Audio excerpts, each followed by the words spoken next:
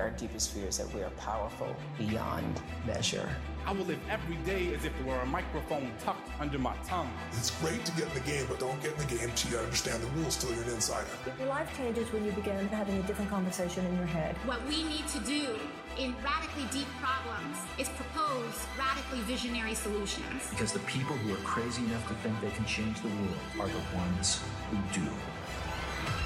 Greetings, everyone. My name is Julie Masters, and you are listening to another episode of Inside Influence, in which I delve into the minds of some of the world's most fascinating influencers or experts in influence to get to the bottom of what it really takes to own your voice and then amplify it to drive an industry, a conversation, a movement, or a nation. Now, as the Inside Influence team and I take a short break to refuel our collective batteries over summer or winter, depending on where you are in the world, we've got you covered. For the month of August, we will be releasing a weekly power cut of our favorite and your favorite podcast episodes. These will be a short powerhouse version containing some of our favorite moments and our favorite guests from the podcast, all to keep you fueled and showing up at the next level. Our second Power Cut episode is with Kane. Brendan is a digital strategist for Fortune 500 corporations all across the world, not to mention leading celebrities. He is the former vice president of digital for Paramount Pictures, and his current client list reads like a who's who, including Taylor Swift, Rihanna, Charles Barkley, Adriana Lima, and brands including Disney, Fox, NBC, Netflix, Xbox, and LinkedIn. He is also the best-selling author of 2 epic books. The first one, 1 Million Followers, How I Built a Massive Social Following in 30 Days. And his second and most recent, Hook Point, How to Stand Out in a 3-Second World.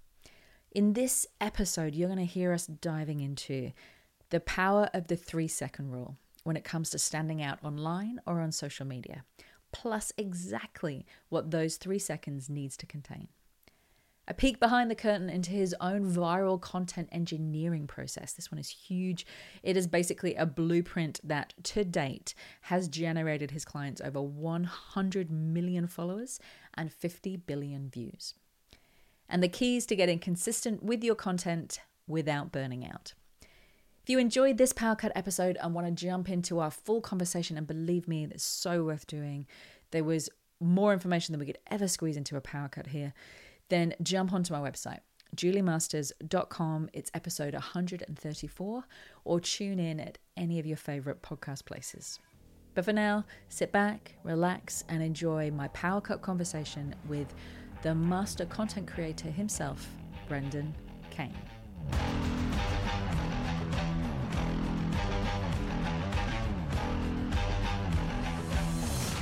We have a viral content engineering process that we've developed over 6 years that represented how we generated 50 billion views and over 100 million followers. And the core fundamental starting point is research.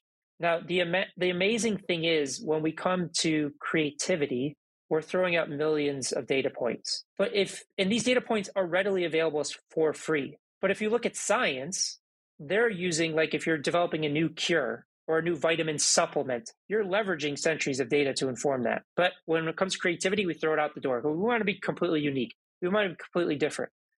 But it doesn't work that way in a world where, again, you're competing against billions and billions of messages. So what we always fundamentally do in crafting a hook point or having success with social media is research. So we will do in-depth research of identifying the content formats that are working and the ones that are not working. We want the performance drivers on both ends of the spectrum. And one of the big things that we do is we break the mold of looking at just competitors, because oftentimes your direct competitors will tell you not to do something, not what to do. But we want to take that into consideration. But you really have to understand how things are fundamentally working before you can dive into it. So once we have that research done, we just understand what's working, what's not working. Then we use that research to set hypotheses. Okay, this is something that we believe can work for our brand based upon what this content creator or this content format is doing. Then once we have the hypothesis set, then we can start generating the ideas. Now, typically people are just jumping to the ideas. Like the ideation is the third part of the process. We want to have a well-vetted research and hypotheses before we generate ideas. And then off of those ideas, we'll often rank them from the best idea to the worst idea. We'll come up with as many ideas as we can. And then another fundamental aspect of the process is we're doing single production. We're not creating a huge content calendar and planning out our calendar for the next 6 months or even the next 30 days. We're producing one piece of content with one idea to prove or disprove the hypothesis that we just found. So that's the fundamentals of our viral content engineering process. It's pretty in-depth. Typically, it takes us over 20 hours to train people in just the fundamentals of it, and then it takes months to get good at. But when we talk about grabbing attention, oftentimes we're looking at the nuance of the first 3 seconds. So if we're talking about like Instagram or a TikTok or a Facebook, what happens in that first 3 seconds? Down to the pacing, down to, are we using text? What is the visual hierarchy? Because oftentimes people make the mistake of, they'll have a meme card or text, then they have somebody talking at the same time and they're moving. So it's like there's so much overwhelm that the person just scrolls past. So like visual hierarchy is super critically important in those first few seconds. When we talk about YouTube, we're looking at the thumbnail and headline, because most of traffic is generated off suggested video, not off of search. So again, in a thumbnail or headline, and if you want to look at a master of this, look at Mr. Beast. He's quickly becoming the most popular YouTuber out there. He is a master of the hook in terms of the thumbnail and headline. But I want to say something. We're not talking about clickbait here, because algorithms and people have become too smart for that. That's where you have to hold the attention of the audience, because if you don't hold the attention, people are leaving, the algorithms catch on to that, and your content's automatically going to fall flat. So yes, we want to put a lot of intent into those first few seconds, but it has to correlate to the story we're telling. So to give you an example of like a video that we did, or a few videos, we found there was an old adage of don't sweat the small stuff. So we found an inspirational or a motivational video that we reacted to, and we said, sweat the small stuff. So we subverted expectations to that. Another one that we subverted expectation was that in big caps, it said, warning, safety is dangerous. And then we broke down the video of why oftentimes playing it too safe doesn't lead to the ultimate success or outcome that you're looking for. There's so many things in there I just want to draw an underline on. So the first one that I took there was not crowding it out, not, infobesity, throwing 101 things out there, picking one piece of content, one hypothesis, testing it from a variety of different angles and refining it. So that was the first one that I got there. And I think that many of us are guilty of just like spray and pray, just chuck it out there, see what happens. So picking one and going, like, doing less and obsessing, number one. Number two, that you mentioned headlines and the importance of headlines. And I know you would have tested, as you've said, like hundreds of thousands of different headlines. I just want to go down in that for a second. Is there anything that you have noticed about headlines that somebody could pick up and apply today in terms of, right, I'm going to shift the way that I use headlines? Yes. I first want to say headlines are not required. They are a tool. They don't dictate. Just because you use a headline doesn't mean you're going to be successful. And just because you don't use a headline doesn't mean that you're not going to be successful. But you have to set the expectation for the viewer of what they're going to get with the video. And it has to be a valuable value or substance. So where typically people are going wrong with this is they're saying the same thing in the same way as everybody else. So for example, if we're going to do a video on meditation, you type meditation into Google, you're going to get 10 billion results. It's been around for thousands of years. So if you're going to use a headline that says, meditation is the key to stillness, or meditation is the key to being content, or is a tool for anxiety, the minute I see that, I automatically know what the content's about, even if you have a different perspective. It's you're saying the same thing as everybody else. So it's like, why do I need to sit here and watch this when I've already know that? So again, and I'm not saying you use this all the time, but subverting expectations can be a tool. We don't use it all the time, but we've been successful with it. An example of taking that is you could have like a headline that says meditation is a scam. And that's a different perspective. And again, I don't want to mislead people. So I want to start the video by saying, have you ever felt like meditation just doesn't work for you? Like people tell you got to sit down and clear your mind, but every time you sit down, your mind is racing. It almost feels like it's a scam. Well, if that's you, I'm the same. When I first started meditating, I thought I was doing it wrong, or people were just making this stuff up, until I met the Zen Buddhist monk who taught me these 3 principles that I want to share with you today. So again, I just want to stress that I'm using a hook, a way to grab the attention, but I'm meeting the expectation of that. Another example, a great example, there's a YouTuber, Graham Stephan, who's exploded. He teaches finances to millennials. He's got, I think, over 3.5 million subscribers on YouTube. And I think at one point, I think it still is today, but I could be corrected, his most popular video was how he bought a Tesla for $78. And that is a powerful hook. But what I want you to do is I want you to first look at the thumbnail and headline. So looking at it from a hook perspective, but then pay attention to how he's telling the story, because he uses a tool that most YouTubers call the Jenga effect. We all know the outcome of Jenga. The blocks are going to fall over. We just don't know when the blocks are going to fall over. So with each block that is pulled out, the tension builds.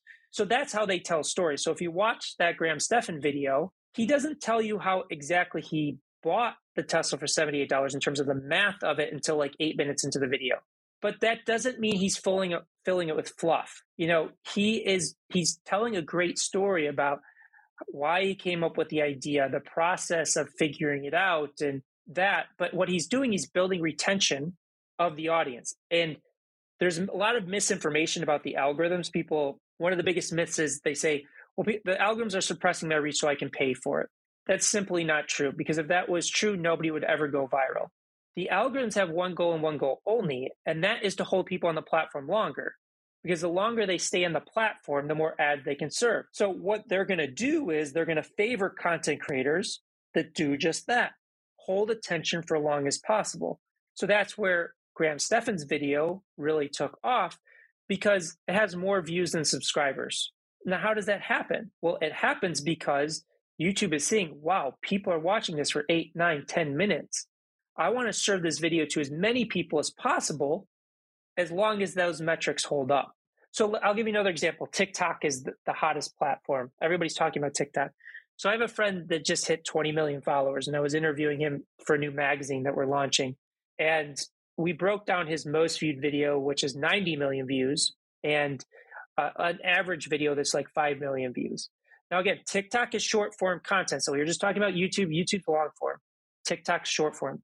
The average retention rate, or not rate, but the average time that somebody watched the 90 million views was video was 27 seconds.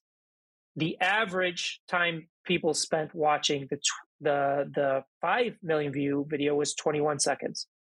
So we're talking about a 6-second differential that represented 85 million views. That's the world that we live in, because again, the algorithms have billions of pieces of content to choose from.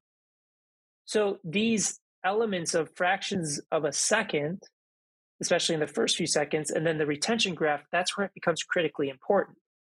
So it's like where most people are going is they're going in a frequency game and just putting out as much content as possible, which can work if your format is dialed in. But if it's not, essentially you keep training the algorithms that you're not a great content creator. You're not holding attention. So why am I going to give you all this reach, even if you have a bunch of followers? And it's kind of interesting, because a friend of mine just did 1 million subscribers on YouTube in like 2 weeks or something. It was a very short period of time. And he keeps preaching, and I talked to him about this. He keeps preaching to people, post every single day. That's how you see massive growth, because he used YouTube Shorts to do this. But this is a guy whose format is dialed in.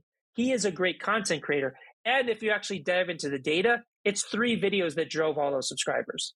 The rest of them are underperforming. So that's where, again, where social media is, it's not easy, but it's simple. You grab attention and hold attention, and you'll have success. Thanks so much for listening. I hope you enjoyed this episode and have seized hold of at least one tool, idea, or mindset that will help you start raising your own level of influence. Now, for those of you who want to take the next step in your journey or would just love a roadmap to becoming the most influential voice, idea, or brand in your space, then I have good news. You can now download the latest updated version of my ebook, The Influencer Code, from my website, juliemasters.com. Also, there's a link in the show notes. Just pop in your email address, and I promise I will not spam you, but it is jam-packed full of ideas, tools, and case studies that I have come across in my now 20 plus years of doing this work. Not to mention the 7 areas and 7 core questions that I have found to be hands down the most valuable when it comes to immediately lifting your ability to make an impact. Download it, keep it, share it, juice it for all it is worth. I hope it makes a massive difference in both your career and your business. Thank you always to my co-founder and the main brain behind this podcast, Lauren Kelly. You kick my butt in all the right ways. Thank you for making it happen. And if you did enjoy the show, then we would love you to share this podcast and leave us a review on iTunes, Google, Stitcher, whatever your platform of choice happens to be. And don't forget to subscribe to make sure that you never miss an episode.